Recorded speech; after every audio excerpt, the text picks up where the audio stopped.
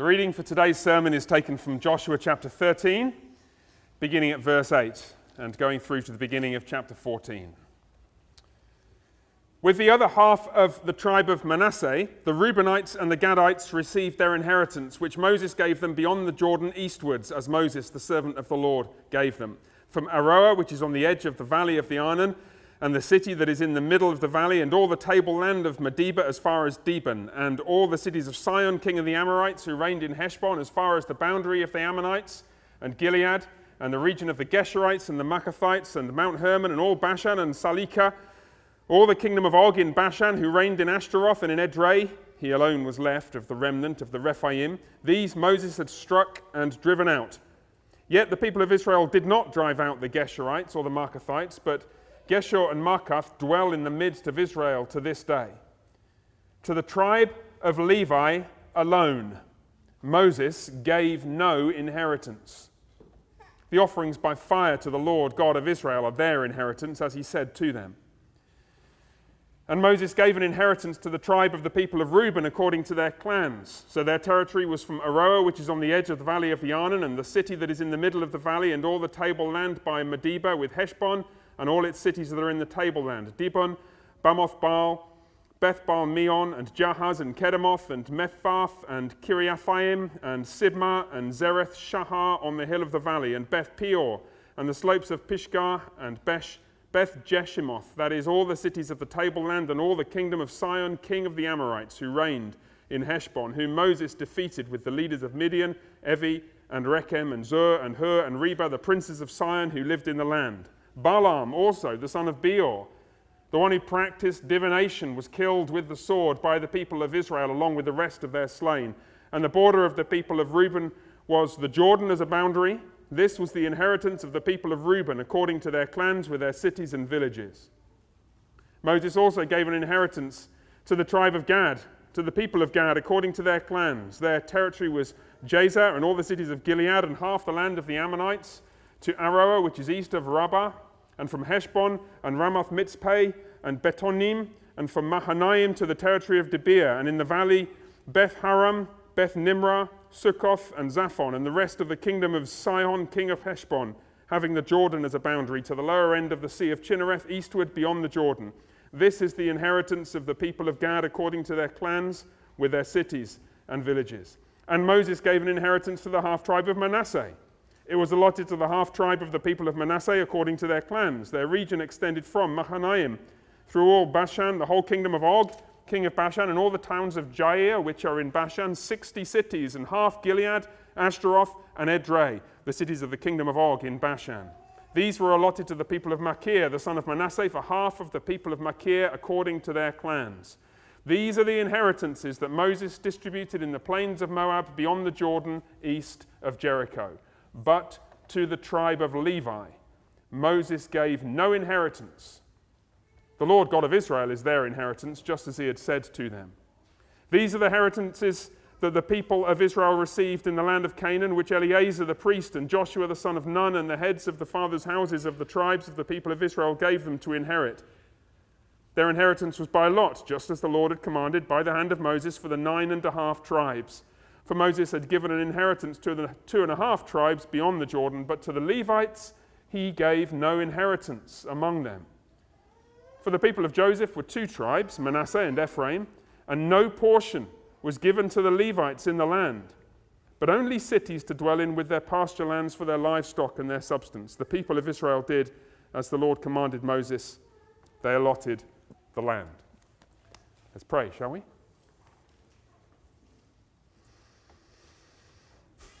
Merciful and gracious Father, we come to you, as always, needy and helpless, but for the work of your Spirit, who has given us new life, drawn us together, united us with Christ, and so joined us to you. So please, merciful Father, open once again your most sacred lips and speak to us.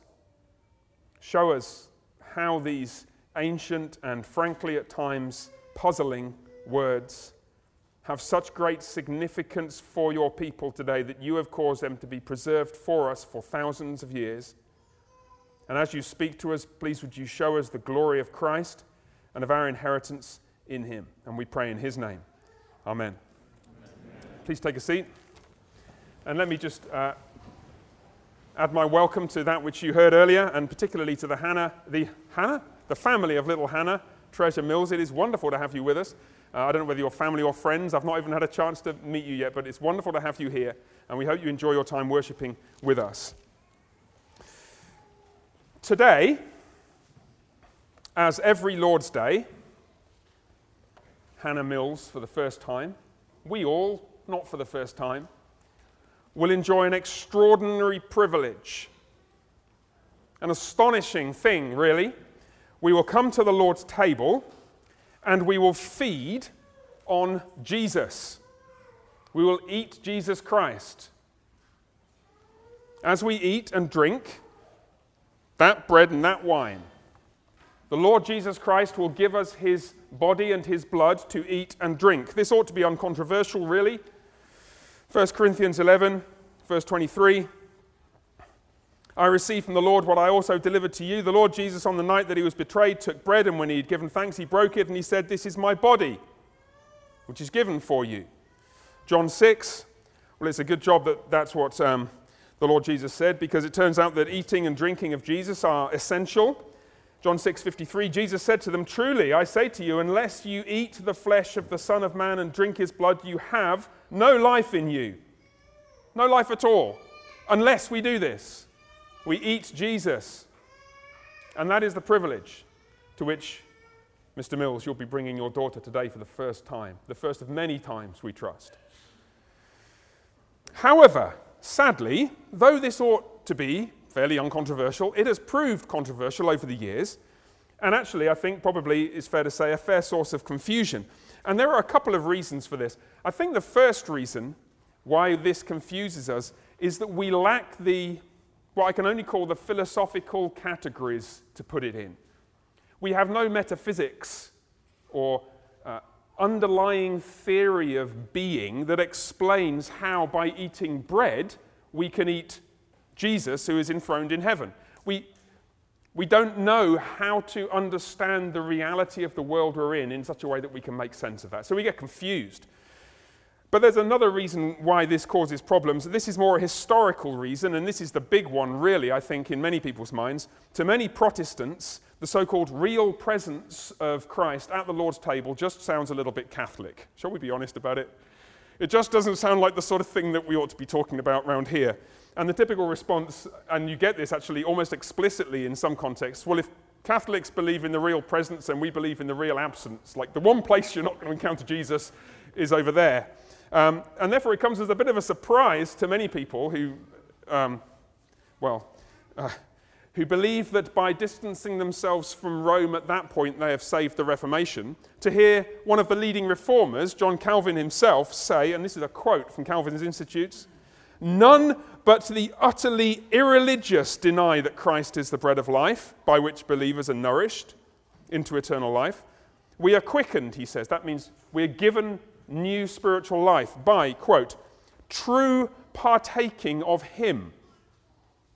Calvin, who's hardly like kind of compromising with Rome in the middle of the 16th century, is telling us very clearly that the way that we receive life is by participating or partaking of Jesus. And I'm afraid what's happened, many of us, many Protestants, perhaps ourselves included, have become so preoccupied with defending against Roman Catholic misunderstandings of the sacraments that we've actually started to deny things that the Bible says about them. We've actually been aiming our cannons in the wrong direction. We may be even criticized, without even realizing it, things that Paul the Apostle or even our Lord Jesus said. So, we have some questions, don't we? I mean, obviously, there's one kind of side question. So, if the Roman Catholic doctrine of the sacraments is wrong, and it is wrong, well, what exactly is wrong with it? I mean, we might want to try and pick that up, and if we have time, I'll try and say a word or two about that. But I think there's a much bigger question. If it's the case that by eating and drinking the bread and the wine, we're feeding upon Christ, if there's no other way to get life than by doing so, if this is not something we can sort of relegate to advanced theology classes that really Pastor Neil and I think we can probably spare the congregation this, we can just talk about basic things and leave the Lord's Supper out, if that's not an option to us, then how exactly is it that we do this? What does Scripture teach about how God in Christ is present so that we feed on him as we eat the bread and drink the wine? Is there anything else in the Bible about this? Well, it turns out that there is. In fact, right here in Joshua 13 and 14, there is a great deal more, or rather, there are a couple of little glimpses of the great deal more that Scripture has to say about this subject. So what I want to do today, instead of going through the whole of this text and looking in detail at every verse, you notice that it's a fairly detailed description of 2.5 of the tribes' inheritances on the east side of the Jordan, and then a little bit on the west side of the Jordan. Instead of going through that in detail, what I want to do is what we might do a few times in the next few weeks as we're going through these lists between Joshua 13 and Joshua 21, just to pull out a few details. And by focusing on those details, it's not that the other parts of the text have nothing to say. I mean, we can't look at everything. And what we'll start to see is how so often just one or two phrases unlock a vast and glorious cavern of scriptural truth that we can then wander around in, and we may discover all kinds of new things. So first I want to just look briefly at this part of the text we read. Then we'll cast the net wider and see if we can fit that in with a broader picture of what, in particular, the tribe of Levi had to do. We'll come to that in a second. And then we'll come back to our original question and see if by the end we can, see if we can, if not answer, at least shed some more light on the questions we started with. So first, let's have a look at this text. What do these chapters teach us about the Levites? Well, you recall that the whole of chapter 13 through 21 is a whole series of lists, mostly of tribal inheritances in the land of Canaan. So the people of Israel have basically conquered as much of the land as they're going to get. There's still a lot of work to do, but they've kind of finished. And chapter 11, verse 23 and chapter 12 are kind of triumphant, even though they indicate there's still work to do. And so, where are they going to live? Where are all the different tribes going to be? And these chapters describe, we saw, didn't we, the Reubenites and the Gadites and the half tribe of Manasseh that was over in the east. This is where they're going to live. But there's one group of people who are missed out. In all these lists, there's one tribe who are only mentioned in order to explain what they don't get in the land. And of course, you saw it's the tribe of Levi. Look at verse 14. To the tribe of Levi alone, Moses gave no inheritance. So that's a bit strange. And then you get it again at the end of the chapter. Chapter 13, verse 33. To the tribe of Levi alone, Moses gave no inheritance. Poor old Levi. And then you've got the same thing in the beginning of chapter 14. When you come to the west of the Jordan, they don't get anything there either. Look, chapter 14, verse 4. The people of Joseph were 2 tribes, Manasseh and Ephraim, and no portion was given to the Levites in the land, but only cities to dwell in. They got cities with a little tiny, tiny bit of land around them, but basically they got nowhere to grow their crops and really nowhere to settle, nowhere to live. And you get the same thing later in chapter 18. The only mention of Levi in this whole major long section of the book of Joshua is to tell the world they don't get anywhere to live apart from these little cities. They get no land, no inheritance. So why not? Well, the text explains it, doesn't it? Just look back with me at the 2 verses in chapter 13 that I mentioned. If you've got your Bibles, again, look at verse 14. And you notice there are 2 different explanations given here, and we've got to figure these out. Chapter 13, verse 14. To the tribe of Levi alone, Moses gave no inheritance. So what do they get instead? Oh, the offerings by fire to the Lord God of Israel are their inheritance, as he said to him. Same thing at the end of the chapter, except it's not the same thing at the end of the chapter. Verse 14, it says, you don't get an inheritance because you get the offerings that the other people of the other 11 tribes, which actually become 12 tribes, which I'll tell you about in a second, you get the offerings that everybody else brings.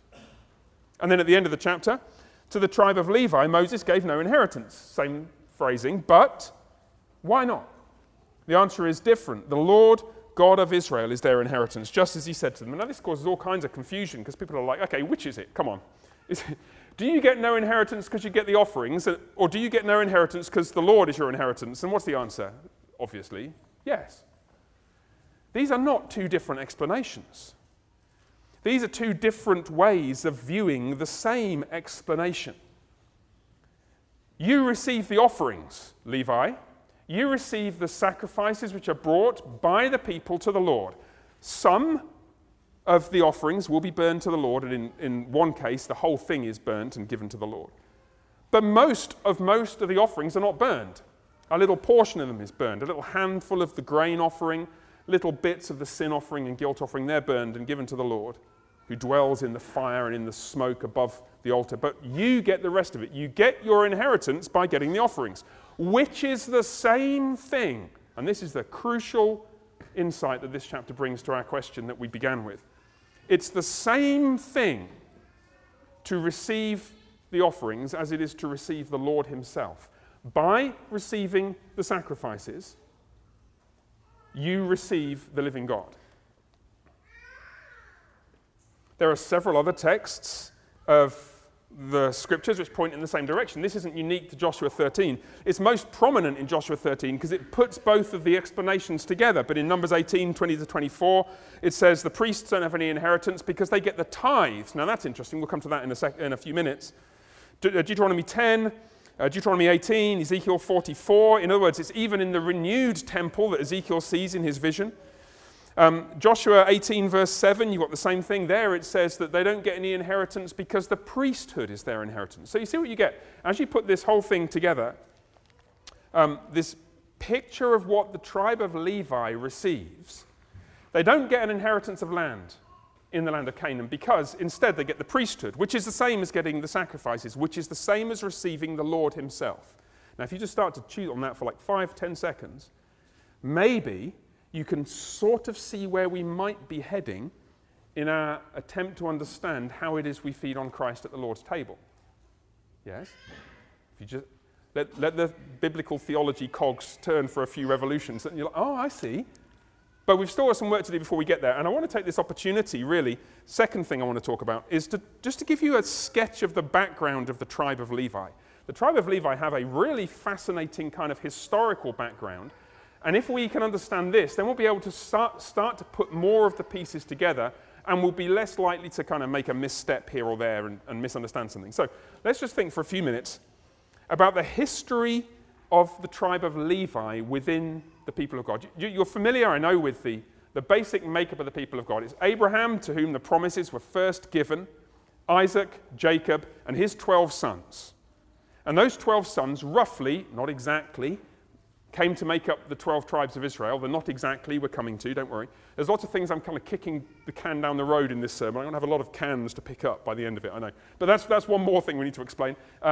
Those 12 sons roughly became the heads of the 12 tribes. Reuben, Simeon, Levi was the third son. And they first shoot to prominence in Genesis 34, which is a terrible, terrible chapter. I mean, it's part of the Word of God. It's not terrible in that respect. It's terrible in the events it describes. It describes the rape of Dinah, the sister of the sons of Jacob. They weren't all boys. There was Dinah as well. And she was raped by a man called Shechem, the son of Hamor, who came from a city called Shechem. And basically, it's a long, tangled story, but what happens in Genesis 34 is that Levi and Simeon, her brothers, plot some kind of clever scheme involving circumcision. Let's not go there. Which basically means that they put to death all the men of that city in vengeance for their sisters being so vilely mistreated by Shechem. And as a consequence of that, when you get to Genesis 49, Genesis 49 is right at the end of the book of Genesis, and there Jacob pronounces blessings on each of his 12 sons, except he doesn't pronounce blessings on each of his 12 sons. He looks back at the violence of Simeon and Levi, and he says, "Cursed be their anger." It's an astonishing thing to say. In a chapter full of blessings, he's cursing sons number 2 and 3. This isn't going so well, Jacob. Cursed be their anger. Why? Well, because in their anger they killed men. It's apparently a reference to what Jacob regards as their unwarranted, violent revenge back in chapter 34. And he says, speaking in the the name of the Lord, Jacob, their father, says, I will divide them in Jacob and scatter them in Israel. So the tribe of Levi and the tribe of Simeon are doomed or cursed from this point on to be scattered within the people of Israel. Now, that's a puzzle. How's that going to happen? Well, you keep reading through the Bible. You get to the next time that the people of Levi come to prominence, and here the story is, well, it's still a fairly miserable story, but at least Levi emerges in a more positive light. In Exodus 32, after the incident of the golden calf, Moses says, who is at the Lord's side? Meaning, roughly, okay, who among all the tribes of Israel recognizes that this idolatry, making the golden calf, is a despicable and evil thing? Who actually trusts in the Lord, and which is the tribe that comes to him? It's the tribe of Levi. And so the Levites, at that point, act as it's violence again, interesting. But this time it's violence apparently in a good, though dreadful, purpose of acting as God's agents of judgment against 3,000 of the Israelite men who had been committing idolatry and various other things with this golden calf. So they're men who like swords, obviously. But this time their violence serves the honor of God. And it's as though the previous curse that was pronounced on them by Jacob has now been turned into a blessing, because at this point, well, the Levites, from this point onwards, and this especially becomes clear in the next book, the book of Numbers, next book 1, Genesis, Exodus, Leviticus, Numbers chapter 1, the Levites are separated out from the other 12 tribes. You've got 11 tribes, and all the men are going to be numbered for war in the land of Canaan. How many have we got in each tribe, and who's going to be able to fight, and so on. And the Lord says, okay, but don't count Levi. Levi's going to do something different. I've got something special in store for him. Must have been a disappointment, because you think, who do you want fighting for you in the land of Canaan? You want the men who love the swords, right? Well, no. The Lord's got a more important job for them to do. Their job is going to be to minister at the tabernacle. From this point on, they're not going to be really part of the other 11 tribes. And in fact, to make up the difference, what happens is that the tribe of Joseph is split into two. So you get Joseph's two sons, Ephraim and Manasseh. They become the heads of the next two tribes, which also fits with Genesis 48, where Jacob promises blessings on them. So you lose Levi. He's like a second group. Well, he's not in the main group of the tribes. And then to make up the numbers, you split Joseph down the middle. So he kind of gets double blessing, which also makes sense, because at the end of the book of Genesis, he's the guy who basically saves the day. So, by the way, this also solves another puzzle. The fact that the Levites have this special job ministering in the tabernacle, ministering to the Lord, solves another puzzle. Because you remember back in Exodus 12, how did they get out of Egypt? Finally, the 10th great plague. It was the plague on the firstborn. All the firstborn of every womb died.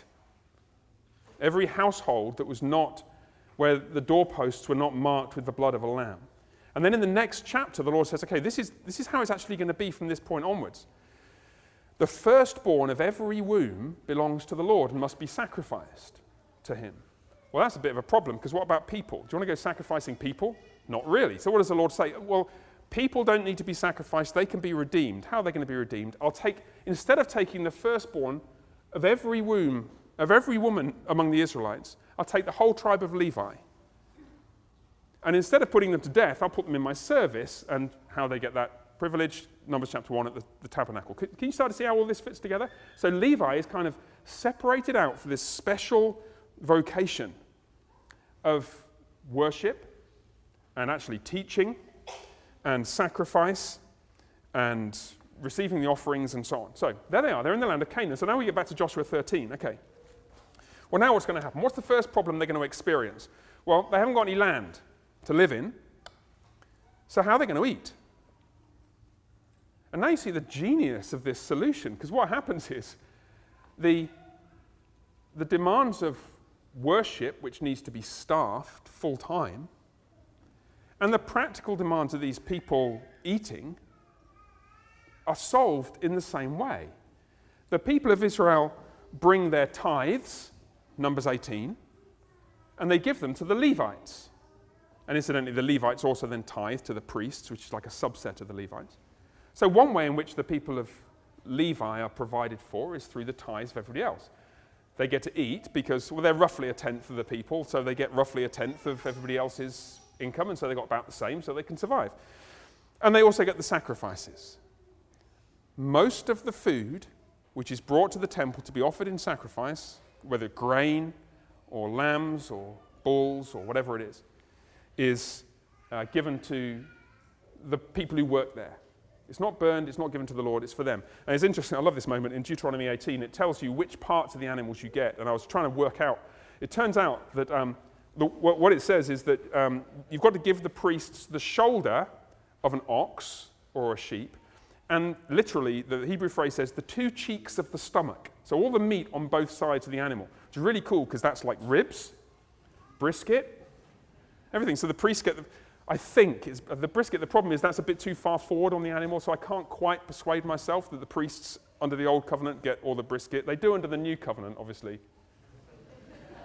It's a really important biblical principle or something. Anyway, so you can see what happens. So basically, through the faithful tithing and worship of the community of the people of God, the Levites, who are set apart from the people of God, have two things they can do. Firstly, they can eat, and secondly, they're able to worship God. And so as the representatives of the people of Israel, the people of Israel are able to worship God. That's how the whole Levite system basically works. It's one of these wonderful scriptural sub-narratives. It's like a tangled story that goes through several hundred years and about 4 or 5 different books of the Bible, and it all kind of hangs together. It's like though it's been written by God or something. You'd believe it anyway. Now, just as an aside, before we go on and start thinking back to our original question, this actually highlights a related practical issue and shows some sense of why it's such an important issue both for the people of Israel and for us today. It's the issue of tithing. You know that Scripture says that all of us are called to bring the first tenth of our increase is the biblical term. So it's not, if you're in a business, it's not turnover, it's profit. If you're working as a wage earner, it's your salary. We're called to bring the first tenth of what the Lord gives us to the Lord, to his service, to provide for worship and all the other things that the people of God are called to do, which would include generosity to the poor and so on and so forth. Right. So over the years, in various contexts, this has been more or less neglected. I don't know any of the details of the tithing records at All Saints. And that's a deliberate decision. I don't want my relationship with all of you to be kind of permanently influenced by my understanding of what you earn or what you give. But my impression is, and this is just from what those who are in touch with the finances say, that mostly it's great. Mostly you guys here have got the biblical message that we're called to tithe faithfully. It's always possible, of course, that the message hasn't quite percolated through. It's always the way, isn't it? Like the last part of our hearts to which the Spirit of God penetrates is the part connected to our wallets. But it's intriguing to think, why would this be so significant? Well, under the Old Covenant, the worship of the people of Israel would stop immediately the tithing stopped. Because there's no welfare state to provide for underpaid Levites. And they're going to, well, not quite as soon as the food in their storehouses run out. If the people of God stop tithing to the Levites are going to have to go back to their farms. In fact, if you look at Nehemiah 13, where Nehemiah is trying to clear up the mess after the rebuilding the walls in Jerusalem after the return from exile, he says this is what's happened. He's like, there's all these things wrong with the people of God. And one of the problems is the Levites have all gone back to their farms because people have stopped tithing. The worship of God would depend, in practical terms, on the people of God tithing. So I don't know, like I said, I don't know whether any of us need a reminder, but let me tell you, dividing by 10 is really easy. What you do, you get the number, you write it down, and you strike a 0 off the end. That's really, really easy to do. I'm told that it's possible to do, personally, I do that and then divide it by 12 again, do it month at a time. Very easy, very straightforward. You can do it by auto pay, so you only need to make the decision once. And then we're not going to be putting ourselves in the position of the people of Israel who Nehemiah rebuked when he observed that the worship had stopped because the tithing had stopped. Okay, so that aside, let's come back now to our original question. The original question, the main question, concerned this puzzle. I began by saying we have this extraordinary privilege of feeding upon Jesus Christ. Little Hannah welcomed to feed upon Jesus at the Lord's table for the first of many, we pray, times throughout her life. How is this possible? And I think if we just reflect for a few minutes, and we're just going to spend a few minutes on this, what we've picked up so far in the book of Joshua may help us. Now, the first thing to say, just as we try and bring this up to date, is that old covenant privilege which belonged exclusively to the Levites does not belong exclusively to the Levites now. Sometimes people will ask, what's the difference between the Old and the New Testament? And they're thinking about something to do with the relevance of the Old Testament law, or they might be thinking about something to do with the way in which the Spirit is given, or to whom the Spirit is given. And there are some good questions there. Let me tell you, one of the most significant things about the Old Covenant, about the New Covenant compared to the Old Covenant, is that we all get to eat the sacrifices. It's most prominent, it seems to me obvious, in the book of Hebrews, where twice at least the author says, let us all draw near. Hebrews 4:16. Let us all with confidence draw near to the throne of grace.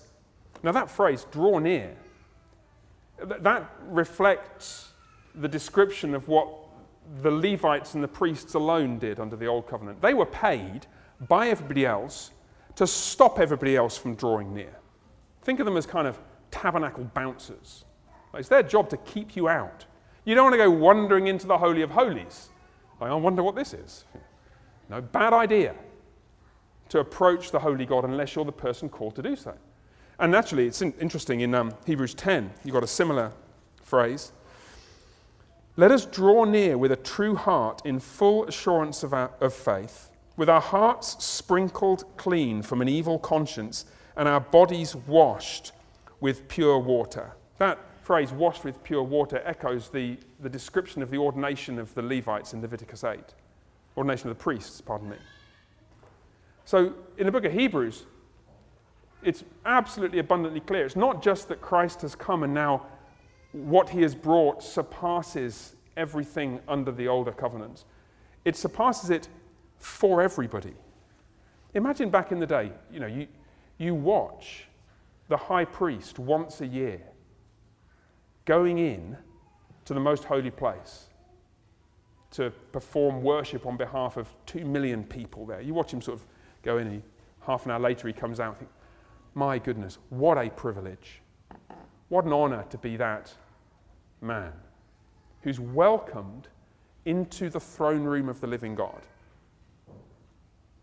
And maybe you would smell the gorgeous smell of kind of grilled beef ribs and smoked brisket as it wafted over the doors, over the walls of the tabernacle court, and you could listen to the Levites eating with the Lord. I don't know whether they're allowed kind of Texan barbecue sauce, maybe. That privilege of intimacy with God is a privilege to which we're all now welcome. It's actually anticipated all over the New Testament. In one sense, the whole of the New Testament is the account of how the privileges that once were confined to the people of Israel have been amplified and spread abroad to everybody. So now we've entered heaven itself with Christ by faith, to sit before the living God and eat with him. And so that's reflected in the Lord's Supper. It's one of the just basic reasons why we welcome everybody who's been baptized and believes in Jesus to come. We welcome children to come because Jesus welcomed the children to come to him. It actually fits. Those of you who've been coming to our Wednesday night Bible studies, remember we've been thinking about Christian eschatology. And one of the things I said way back at the beginning, and I've repeated it a few times since, is that the goal of human history is ever increasing closeness with God, communion with God. And that communion is, shall we say, consummated on the last day, when we shall see his face Revelation 21 and 22. But it's anticipated here. What we've got at this meal is like a bit of the future brought into the present, because we're eating a meal with him, an anticipation of the glory that awaits us. So that's one strand to bear in mind. This is not something which is confined to a few. There are some aspects of the Levites' ministry that are fulfilled only in those who are ordained. Paul indicates some of this in 1 Corinthians 9, to do with things like paying ministers, and the distinctive roles of ministers are shaped by the vocation of Levites. But the privilege of eating and drinking is not just for Pastor Neil and me. But it also seems to me that maybe the experience of the Levites could help us understand how exactly we feed on Christ at the Lord's table. See, let's go back to Roman Catholic teaching for a second.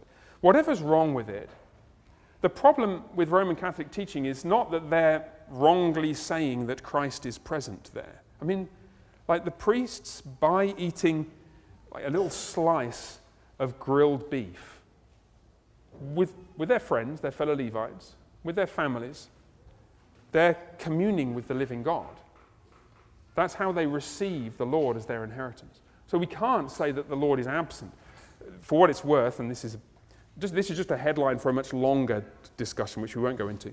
The problem with Roman Catholic teaching on the Lord's Supper is mainly that they think the way in which God is present is by the bread and wine changing in some way. And the in some way is the problem. And the change is there's no change in the bread and wine. It's just bread and wine. You can tell it's just bread and wine because it's just what it tastes like. And so the best way, and I've been trying to think how best to try to understand this. This is not an issue of I understand it and I can't communicate it. This is an issue of my understanding of this is partial. But in just a couple of minutes that remain, I want to give you my best shot so far at trying to explain how it is that God is present here when we eat. What happens at a meal? Well, you don't just eat. Well, you shouldn't just eat. At any meal that is done properly, any meal that you want to remember is a relational event. Eating alone is sometimes a necessity a lot of the time.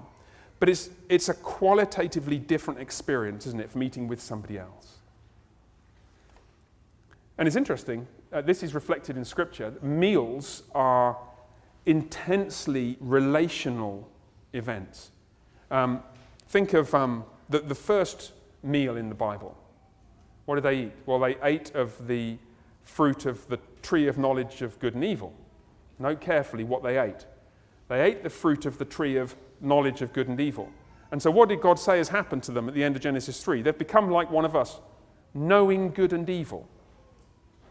Something real has happened in Adam and Eve, knowing good and evil, which is directly connected to what it was they ate.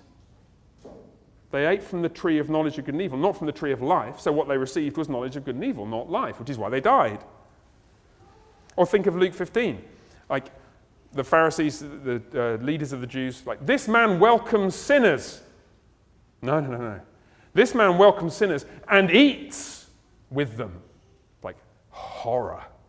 Yeah, because there's something, like, he's actually eating with them? Yeah, he is. Because there is an intensity of relational closeness with whoever you're eating with. All kinds of practical implications of this. Gentlemen, if you're away on a business trip, okay, this place, or even at home, just on business, and you have to meet with a client or something, or in my case, I'd meet with a congregant or somebody who's not a Christian, who's interested in the Christian faith. Imagine if I'm a man, right, and I'm meeting with a young lady. Well, okay, there's some issues there. Got to meet in public. But it wouldn't be altogether impossible. You know, go and meet in a cafe somewhere or whatever, have a cup of coffee. But what I would never say, well, let's go for lunch. Let's go somewhere nice. Like with somebody who's not my wife, why not? Well, because it's just inappropriate. There's a kind of relational closeness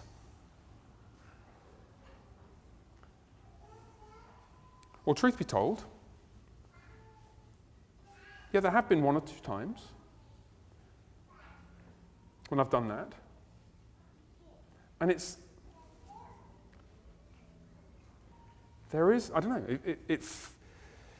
it altogether bad, like you sit down and have a sandwich with somebody? It raises that question in my mind. Because there's something about a meal, isn't there? You notice it even if the person you're eating with is a demon. In 1 Corinthians 10, Paul the Apostle says that if you eat in an idol's temple, you're participating with demons. What? There's something about the meal that you're having which brings you closer to somebody. And it's closer to the person you're having the meal with. But it doesn't need to be like that. You see, think of a meal that brings you closer to somebody you want to be close with. At some point in the next year or two, Cody, you're going to do what most of the dads here have done at some point. You'll come home from work or whatever, and your daughter will have made for you the first batch of cookies she's ever baked. Yeah, and you'll walk in and the house will have this sort of smell of peanut butter and chocolate chip chunks. And you'll walk in and you'll think, okay, well, I know why this smells so good. This is because Erica, I kind of made them, basically.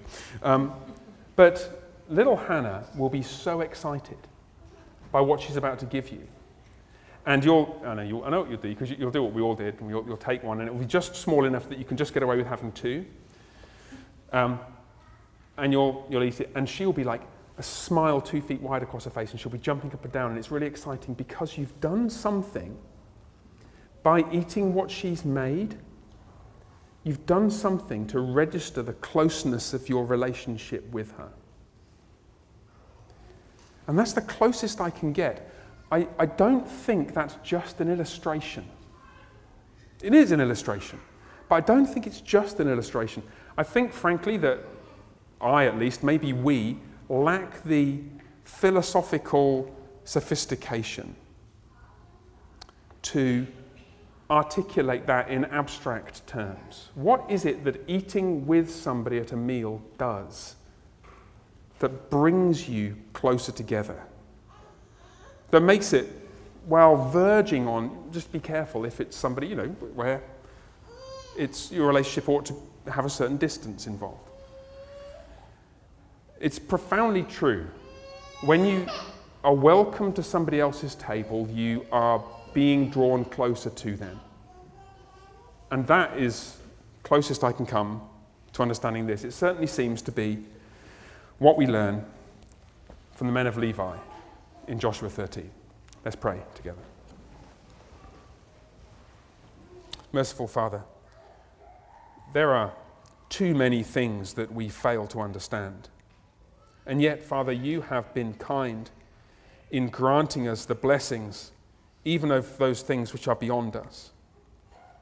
And so continue to do this, we pray, increasing not simply our understanding, but our closeness with you as we eat and drink at the table to which you've invited us. And we pray in Jesus' name. Amen.